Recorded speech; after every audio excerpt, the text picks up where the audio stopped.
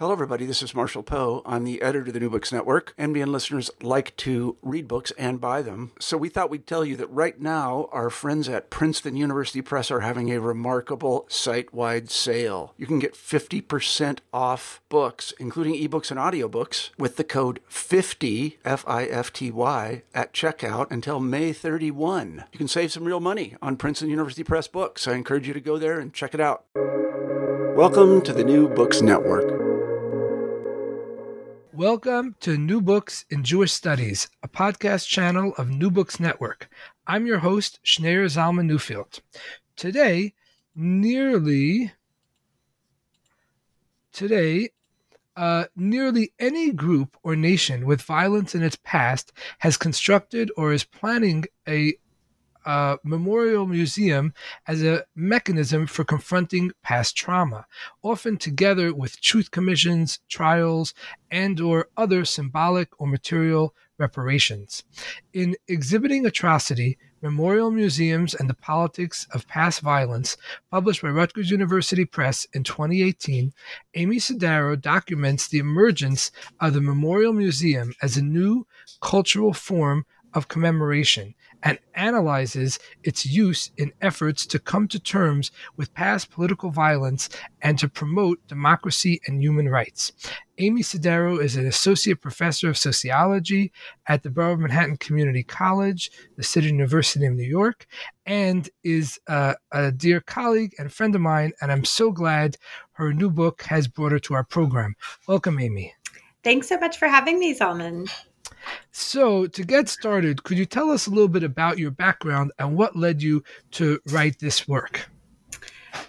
Sure. It was kind of a long and circuitous path to this work and to sociology in general. But I have long and always had an interest in culture and, in particular in the intersection of culture and politics. But I started out on kind of a different path. I started out in theater and I thought I was going to be a costume designer. And actually then 9/11 happened and I was in New York City and I realized that I didn't have a very good set of frameworks for understanding that event and kind of the aftermath. And so I decided to go to graduate school. I had this kind of long-lasting interest in museums and in graduate school took a couple of classes on memory and ended up writing a master's thesis on the U.S. Holocaust Memorial Museum, focusing on Romani efforts to get representation in the museum and thinking about kind of the politics of representation and, the competition of victims, as people refer to it. And that project led me to think more deeply about this new form of museum that, is both memorial and museum. And that kind of laid the groundwork for a dissertation on the topic and then this book, Exhibiting Atrocity. Terrific. Well, thank you for that. I did not know about your history of costume design and theater. So you think you know a person. Yes. It was a long, crazy path here. Well, we're so glad you made this path and that you're here now. So speaking of museums, could you tell us a little more about what is distinct about memorial museums compared to a sort of regular museum that people might be familiar with?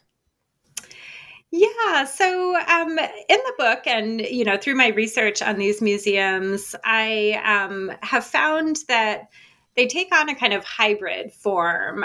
So they are a museum, but they're also memorial. And so, a traditional museum, if we're thinking like kind of 19th century art museums or history museums or, natural history museums, their focus tends to be on, collecting and displaying objects, educating the public about those objects. And memorial museums are kind of a departure from that. They are history museums in that they display objects and they educate about history. They construct historical narratives. but they also are kind of infused with memory. So most of them have a memorial as part of the museum, some kind of commemorative element, structured into the museum.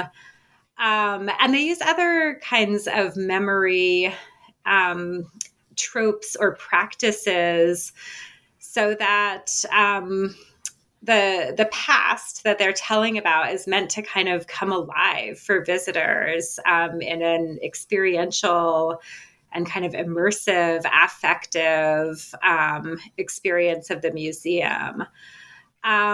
So their combination of kind of history and memory and the museological, like educative functions together with the commemorative, functions of a memorial presents us with this kind of new form of museum.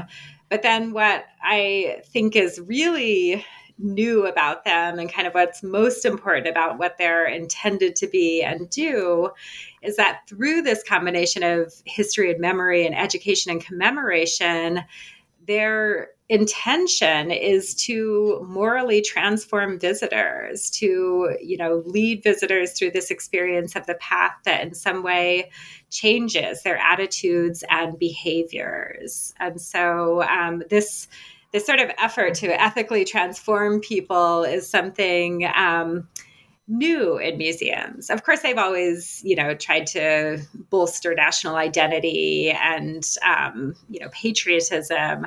But the ethical component of these, I think, is something that's very new. I see. So to step back a little bit, what is the memory boom of the past few decades, and how does this relate to the effort to come to terms with past violence and atrocities through museums? That's a big question. That's a big kind of shift in perspective that is kind of a centerpiece of like the study of memory today is understanding this shift in society's orientations from being kind of oriented toward the future and rooted in ideas of like progress and putting the past behind us, to an emphasis on the past. And this, I think most of the literature kind of traces the beginnings of this to the first half of the 20th century, and especially the Holocaust and World War II and the aftermath, and a realization that, the promise and like progress of modernity was, kind of empty, and that rather than, kind of putting the past behind us, declaring victory, and, moving toward the glorious future of the nation, the past was something that had to be reckoned with. And so there's this, kind of boom of interest in memory in the past, but it's also specifically an interest in memory of, past violence, the negative past, memory of, the wrongs of the past. And with that, an effort to try to kind of come to terms with it. And so, it can kind of, it's something that's, took decades over the course of the 20th century, but by the end of the 20th century, this memory boom resulted in all kinds of mechanisms for, trying to come to terms with the past and, deal with the violence and atrocities of the past. Right. And to what extent does your research indicate that the efforts to come to terms with the past is still in control of nations in the control of nation states rather than a kind of post-national memory culture? So this, as I set out to do this research, I was particularly interested in kind of the global, transcultural spread of commemorative forms and ideas and memories, and this idea of kind of like a transcultural space in which, memory of this negative past circulates. When I got into like the actual like research on these institutions, I realized that in fact, all of them that I profile in my book and the many others that I've looked at, although not necessarily all of them, but pretty much all of them are national projects implemented by the nation state or with like close ties and funding from the nation state. And ultimately, reproducing a lot of those hegemonic national narratives that the form and the promise of this memory boom seemed to suggest might be breaking down. And so that was kind of a disappointment for me, realizing that it still is largely the nation state that is constructing historical narratives and creating like the dominant commemorative and memorial cultures of contemporary societies today. Right. So let's look at some of these examples that you investigate in your work. To begin with, when was the U.S. Holocaust Memorial Museum in Washington founded, and why do some scholars view it as the standard for dealing with past violence? Yeah. So the Holocaust Museum was sort of initially, I guess, like the sort of earliest moment of its, conception was in 1978. I'm pretty sure that was here under the Carter administration. And Carter formed like a presidential commission to consider, a national Holocaust memorial. And this was a political decision. The Carter administration was kind of worried about attracting Jewish voters and thought that this would be one way to, to sort of expand the appeal of the administration. And so in 1978, this commission was formed, and it would take almost like 20 years to build the museum. The commission went through many different ideas about, an appropriate memorial, many different sort of debates about what this would look like in the American context, who would be, represented in and by this memorial. And ultimately, this, kind of long, drawn out, complicated process resulted in this memorial museum. And I think the reason that I and other scholars see this as kind of the model for other memorial museums is in part because it's the first self-described memorial museum. So the founders, in this long process of its creation, kind of didn't feel that a memorial was enough, that there had to be some kind of museological component, but that, simply telling the history wouldn't be enough to impart the kind of, message that they wanted to.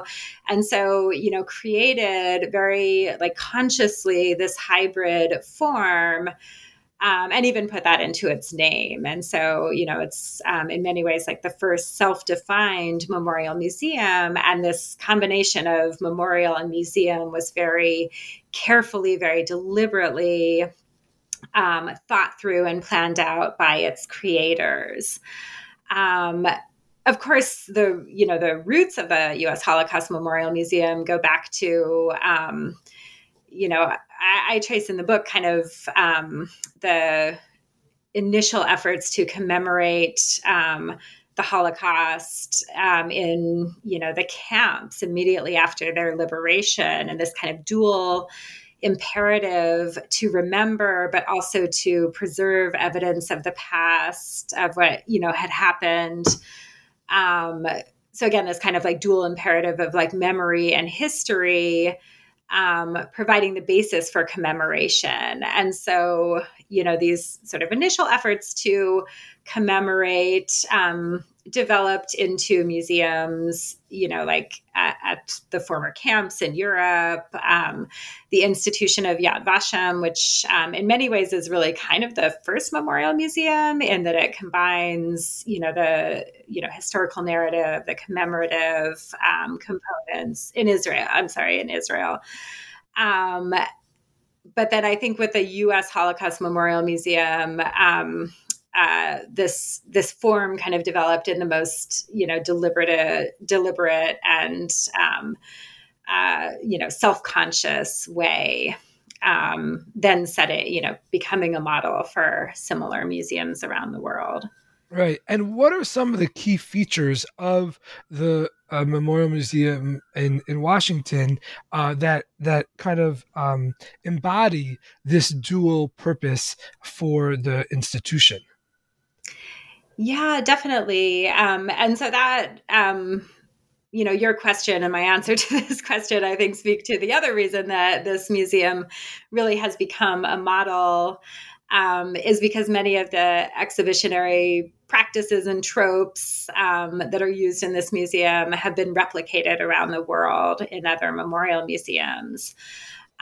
So all of the memorial museums that I have, researched and written about, have, historical exhibitions that tell, in a pretty traditional museum format, like a, chronological history of the genocide or the atrocity that they're focusing on, using, photographs and documents and video and a lot of kind of standard museum practices in their displays.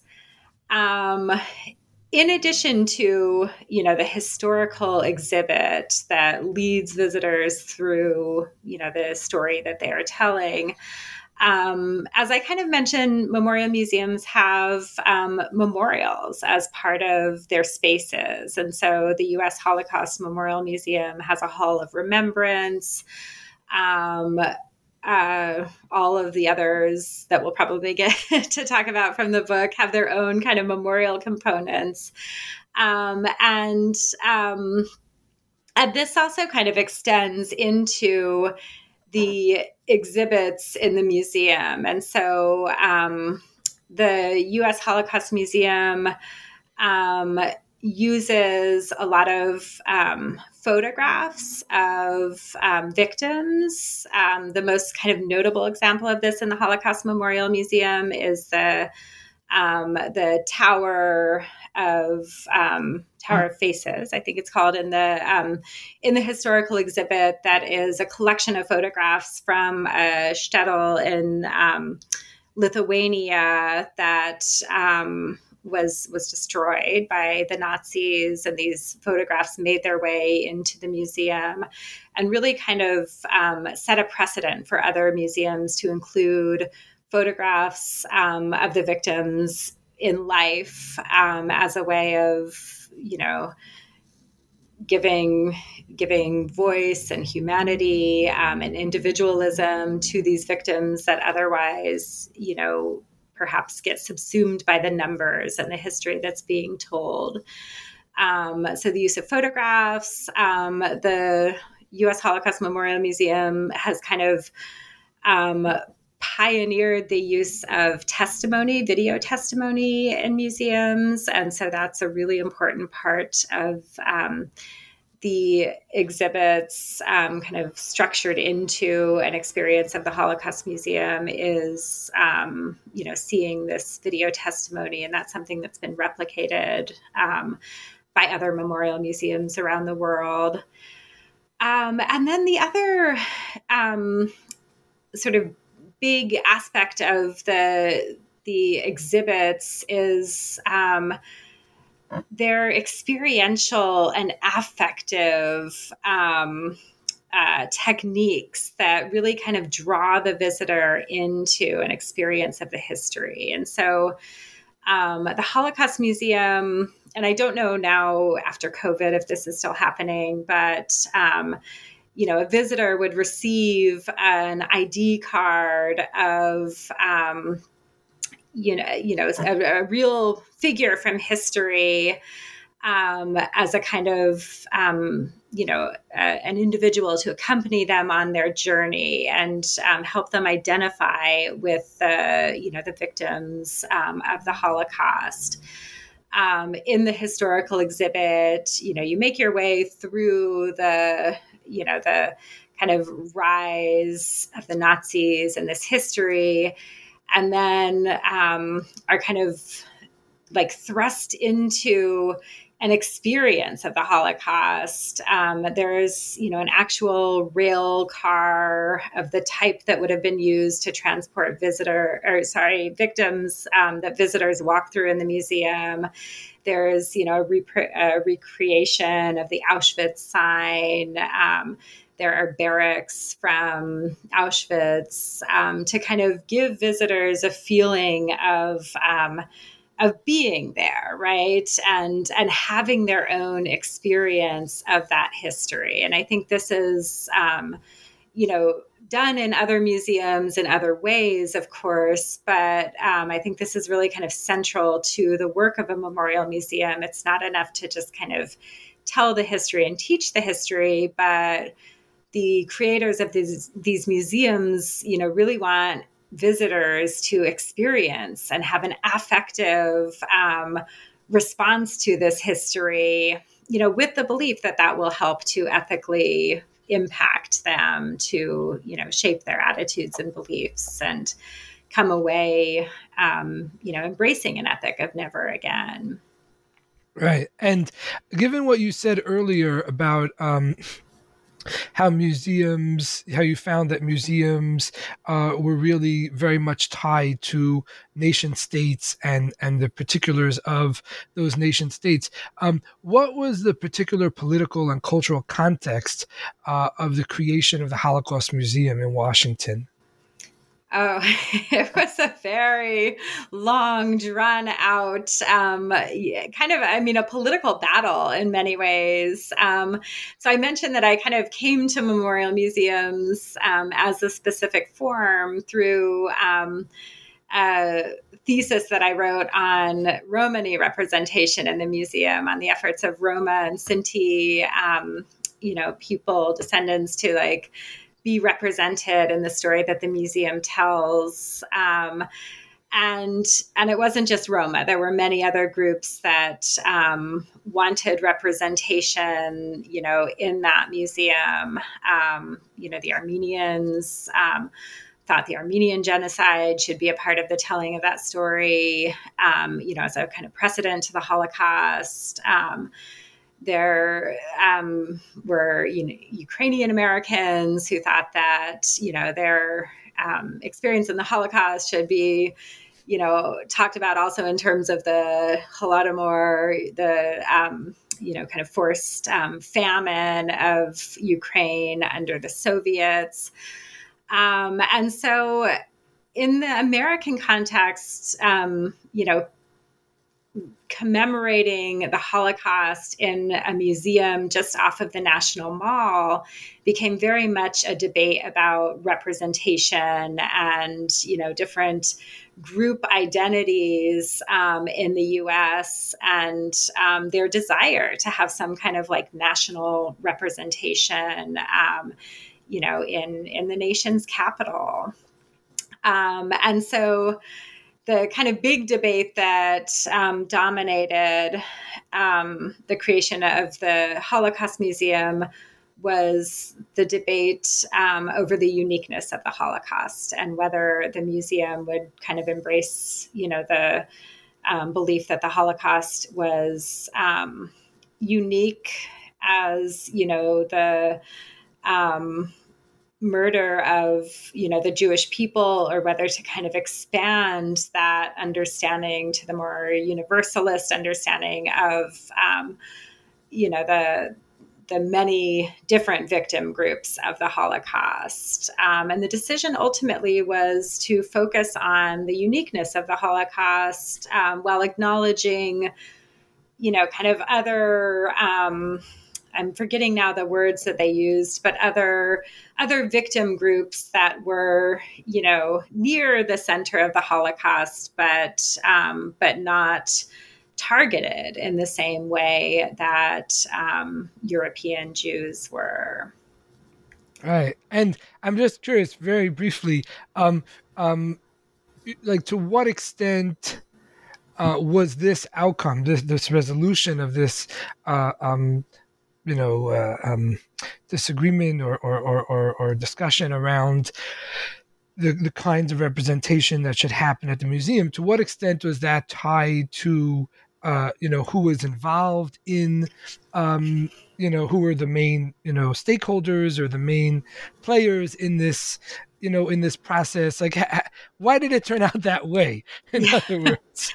Yeah. And so a lot of this, goes back to like the presidential commission that, was formed under the Carter administration. And as the plans for the museum developed and as more and more groups demanded some kind of representation, part of that representation for them was like a seat on the commission, right? To be part of the planning for this. And so there was like a time when the commission was kind of expanding and there was a lot of backlash to that. There were a lot of commissioners, especially Jewish commissioners who embraced the uniqueness of the Holocaust, who thought that something was being lost in the expansion of the commission to include, representatives of these other groups, and then ultimately, would be lost in the creation of the museum if it, acknowledged all of these other groups, but also atrocities that they were vying for. And so, it's a presidential commission. It's completely political. It's, appointees by the current administration. And so, the debates about representation in the museum, like were ultimately debates, or like kind of fundamentally debates, or begin with the debates about who is sitting on this commission and making these decisions. And this then, of course, my research is shifting now, and I'm working on a book about museums that address slavery. And so the new National Museum of African American History and Culture in Washington, these debates about the Holocaust Museum extend well beyond the Holocaust to, other groups in American society that have traumas and atrocities in their past that they want to see represented in the nation's capital. And so these debates are ongoing, even though the Holocaust Museum is very much, established. All right. Well, really fascinating. I think we could spend the whole time just talking about the Holocaust Museum, but there is so much more in your book, and so many other cases that we want to try to address, at least to some extent. But I think even just looking at the Holocaust Museum, we could begin to see how complex these issues are, that it's not just about, there's a building and then there's exhibits in the building, but it really comes down to profound questions about representation, about justice, about history, about the interpretation of history, about money, about power. There's a lot of things that come into play when you're looking at or thinking about museums. And yeah, absolutely. And that's been part of, this memory boom. Part of it, of course, is, like reckoning with atrocities like the Holocaust. But part of it also has been, the growing power and voice of groups that have been marginalized, to make demands that their stories are told in public spaces. And museums are really, really important public spaces, for groups that are looking for recognition and representation, and, looking for some kind of, dedicated public space for their stories. And so I think the Holocaust Museum is a wonderful little kind of microcosmic study for all kinds of larger debates about, representation and identity. And as you mentioned, money and power are at the center of all of this, for sure. Right. Well, shifting to another complicated story, what is the Terrorháza in Budapest, and what history does it seek to tell? So the Terrorháza, or the House of Terror in English, is a museum in central Budapest in Hungary that was created in a historic site, a building that had been used both by the Nazi occupiers and the Hungarian Arrow Cross that collaborated. And then also with had been used by the communist secret police as kind of a headquarters. And so it's a building that kind of has all of this historical significance, a really beautiful building. But the museum was created by Viktor Orban back in 2002. And that sounds like a long time ago, but you will probably recognize his name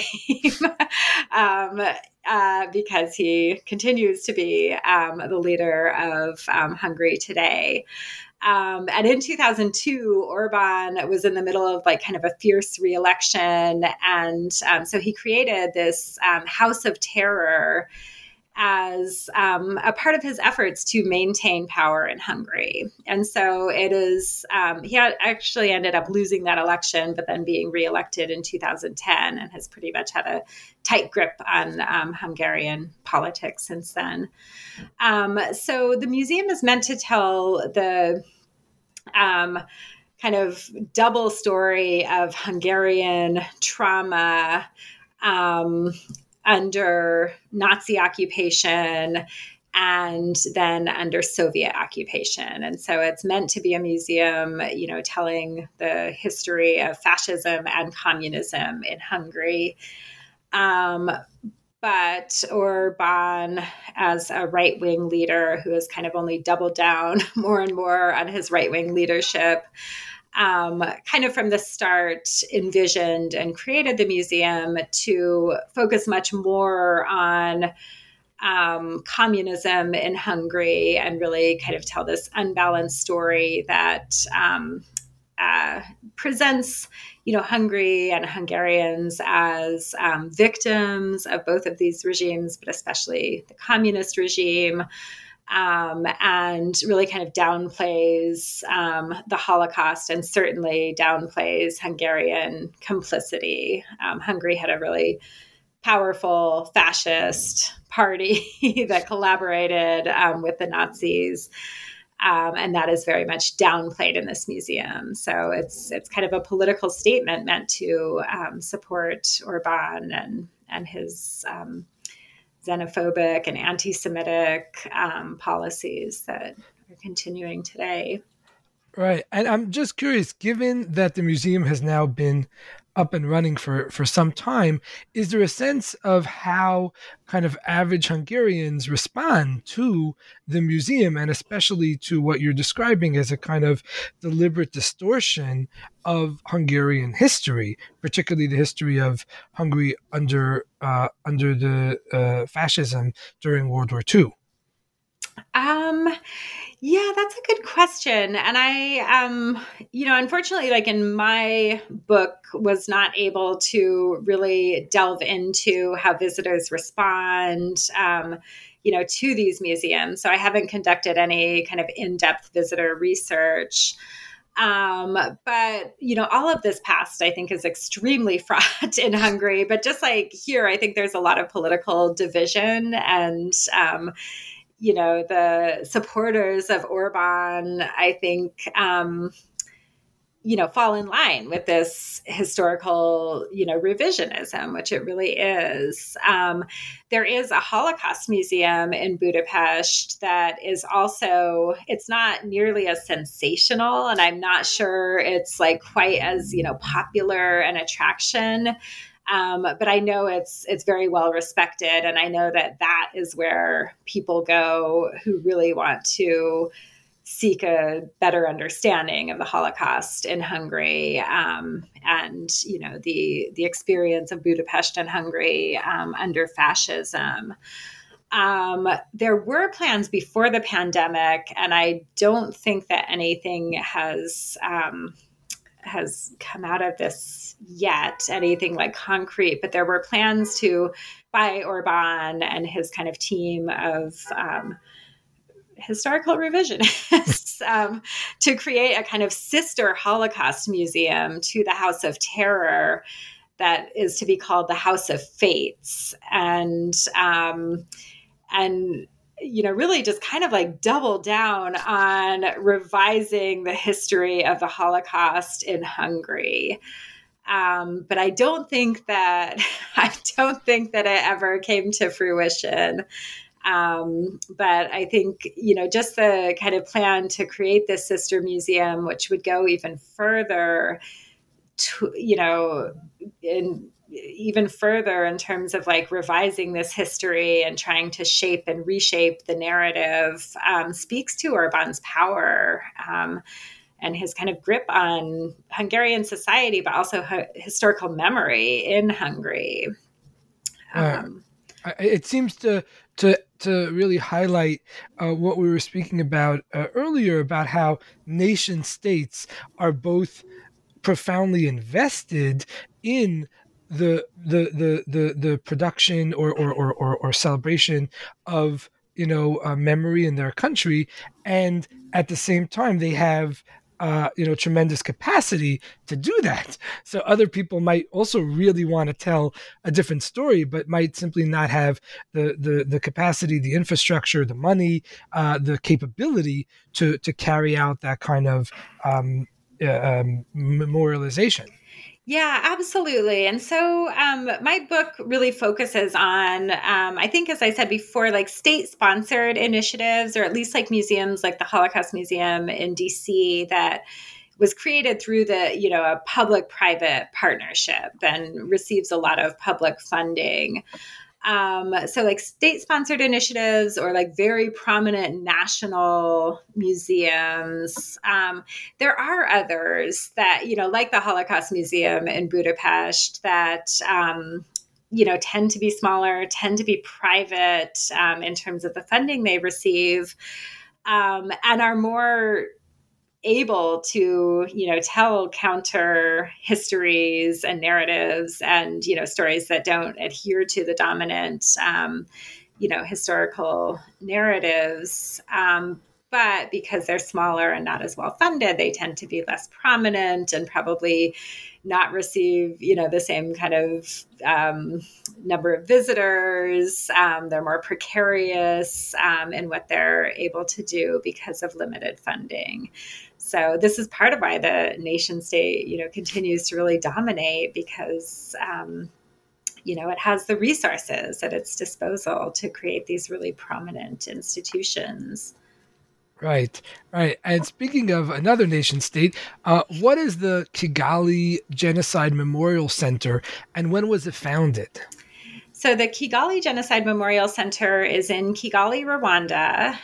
It was founded in 2004 on the kind of 10th anniversary of the Rwandan genocide, which occurred in 1994 and was, this extremely horrible, atrocity. It took place over the course of about 100 days, where somewhere between 800,000 to like 1 million Tutsis were murdered by their neighbors in many cases.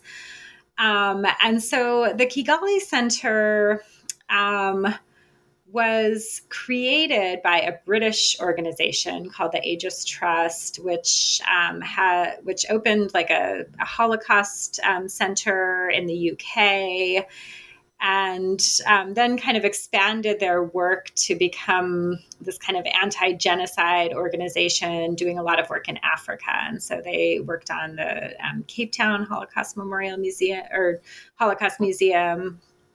And then we're invited by the mayor of Kigali and I think like the National Cultural Commission to come to Rwanda and help figure out how to create a national museum in Kigali to remember the genocide.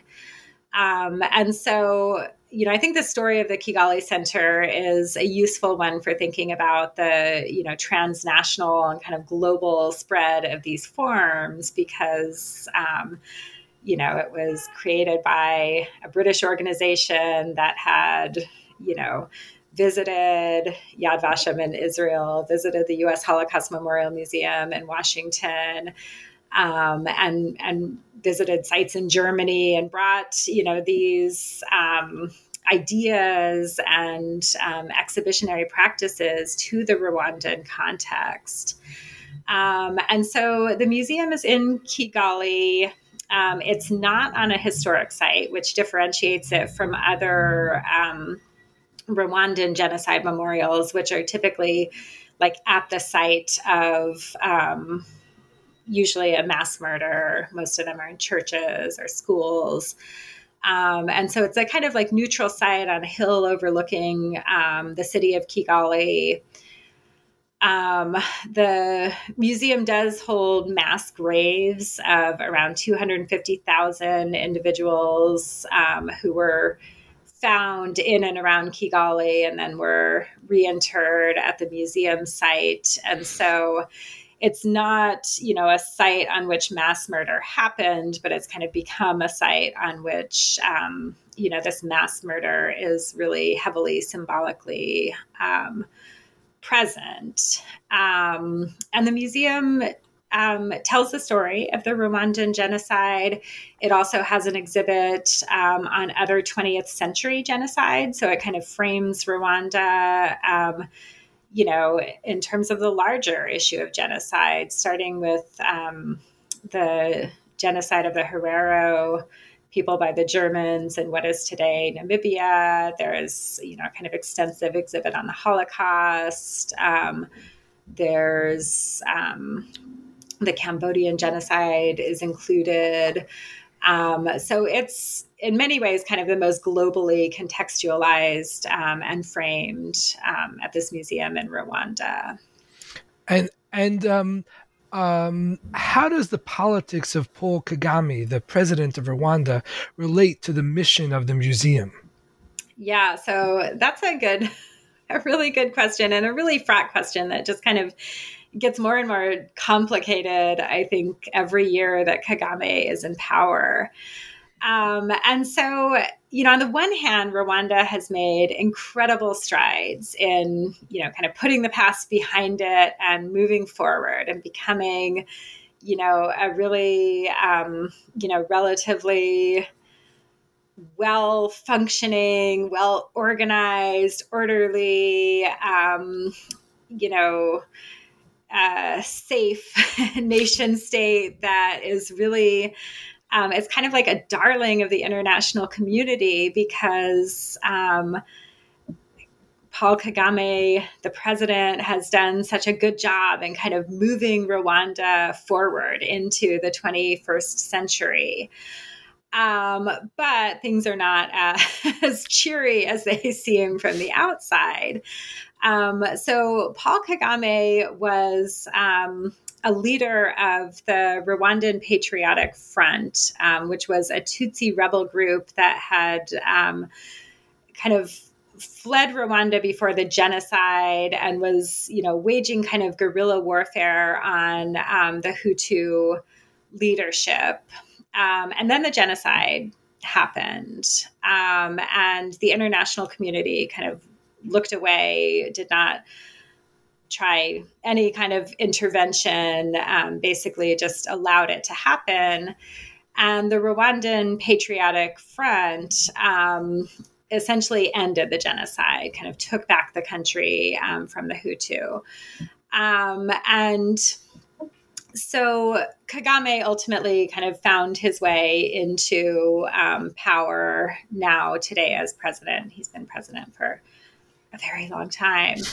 And And so, the story from the outside is, a pretty compelling story of,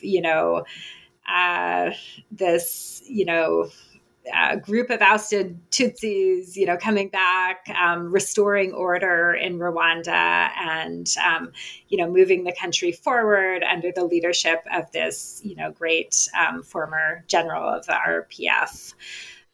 In fact, many of the laws that Kagame has put into place to maintain order in Rwanda, or at least that's what the kind of purported role of these laws is, are laws that essentially are kind of flexible enough to punish any opposition to Kagame and to his regime. So, for example, ethnicity has been abolished in Rwanda. You are not allowed to be Tutsi or Hutu in Rwanda today. Everybody, of course, still knows what they are, what everybody else is. But officially it's abolished. But this has kind of allowed Kagame and his regime to create an administration that is entirely Tutsi, that has, left no space for Hutu in any kind of position of power. And Hutus, are the majority of Rwandan society, a kind of vast majority. There are laws in Rwanda against genocide ideology and, divisionism, but these are really ill-defined. And so anyone who, questions the official dominant narrative of the genocide can be imprisoned, and some people meet worse fates. I think the really famous example of this right now is the case of Paul Rusesabagina, who was made famous as the hotelier in the Hollywood film Hotel Rwanda, who has just been convicted in Rwanda of terrorist activities because he has been an outspoken critic of Kagame and his regime. And so there are a lot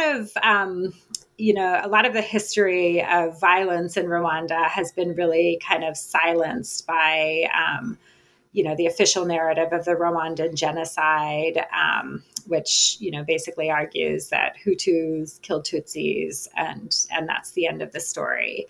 The RPF committed many atrocities in Rwanda, during the genocide to end it, but then after the genocide as well. They committed atrocities in Congo. So it's a very complicated story that gets kind of boiled down to very, black and white, easy to understand. And the museum plays a big role in this. It tells a very kind of simplified story of the Rwandan genocide that adheres to, the government's narrative. And this is true in the other memorial sites as well, that they, create this historical memory of the genocide that supports the political goals of Kagame and his administration. Right. And shifting gears a bit, coming back closer to home for us, the National September 11 Memorial Museum opened in 2014, and it's just a few blocks away from the Borough Manhattan Community College, where we both teach. What does this museum tell us about the form of memorial museums in the 21st century? Yeah, so that's the example that I kind of end with, and I feel like it is a good kind of bookmark from the beginning of the forum with the U.S. Holocaust Memorial Museum to this, 21st century Memorial Museum. And so the September 11th Museum is very different from the others because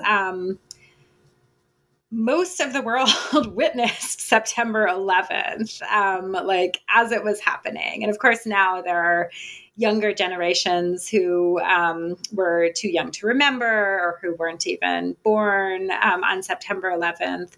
But some of our students. Our students, exactly. But like as the museum was being created, they were very aware that, most people, at least in the beginning, who would be visiting this museum had witnessed September 11th, like through media. And so this was kind of structured into the museum. They kind of felt it was a very deliberative process that kind of did everything that you should do to create a really good memorial museum. So one of the things that they decided was that it was kind of too soon to make this to kind of historically interpret September 11th. And because everybody had witnessed it anyway, they didn't really need to dwell on this historical framing. And so they decided to kind of let individual stories tell the story of 9/11 and kind of acknowledge that it was so widely witnessed, and kind of allow this fragmentation of memory and experience to be like the dominant narrative in the museum. What this actually ended up looking like in the museum is kind of very different from what they intended, because there's a historical exhibit and it really just focuses on the 102 minutes of September 11th, from the time the first plane hit the first tower to the time the second tower collapsed. And that is kind of the focus. There's this timeline that is kind of minute by minute telling you what was happening like in the air and on the ground on September 11th. And then it is all of these like kind of individual memories. So there are lots of videos with people like recounting their experiences. There are a lot of audio recordings. There are, like voicemail messages from people who were in the towers to their loved ones. There are recordings from the black boxes of the airplanes. There are, 911 calls. There are a lot of artifacts in the museum. And it's this really like powerful experience of 9/11. You go to the museum and you kind of feel like you were there when 9/11 happened.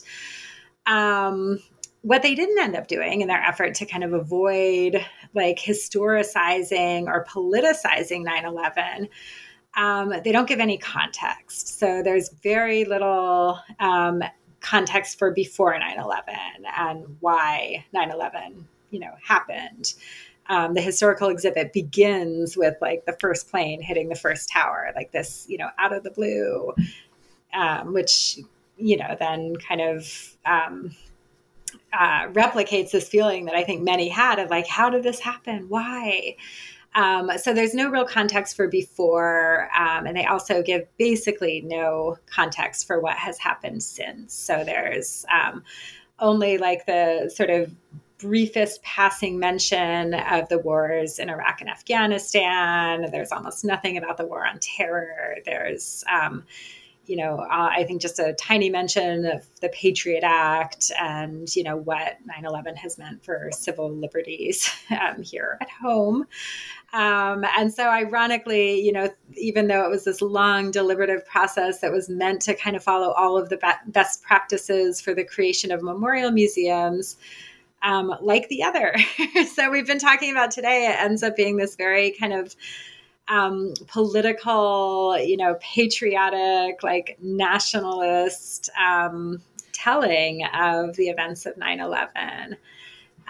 But as this, 21st century memorial museum, it's done in a way that's really, compelling and really kind of sophisticated and very slick in how it does this and creates this experience. Well, thinking of the 9/11 museum as a model for future 21st century museums, do you think that really captures something, that they're going to be very slick, very sophisticated, and completely ahistorical and like completely devoid of any contextualization? I mean, we know, of course, every historical event has a history. Nothing just, even airplanes don't just fall out of the sky. There's things that led up to that that could give at least some insights to explain what happened, if not, exactly always why it happened. Do you think that this is the kind of unfortunate model that we're other museums around the world are going to be replicating in the future decades? I actually think, and here I can be like a little bit hopeful about the future. I think I was wrong to think that this was kind of a model, at least from where my new research is taking me, which is really good. And really, I hope I'm not yet like reading too much, like grafting too much hope onto all of this. But so as I mentioned, I've kind of shifted now to look at how slavery and its legacies are remembered in a few new museums in the United States. And so I'm looking at the Smithsonian African American History and Culture Museum, but then also the Legacy Museum in Montgomery, Alabama, which it kind of traces the history of racial injustice in this country from enslavement up to mass incarceration. And so very unlike the 9/11 Museum, it covers, centuries of history. And it also doesn't just like kind of leave the past in the past. In fact, it argues that slavery never ended, that it evolved to take on different forms. It evolved into lynching and racial terror. It evolved into segregation. And today it has evolved into mass incarceration. And so that's an example of a museum that is very slick, right? That uses a lot of, the same kind of exhibition design, practices and tropes that you'll see in the 9/11 Museum and other museums, and even is more sophisticated in many ways. But that I think is doing something really different in terms of, intervening in like dominant historical narratives in our society.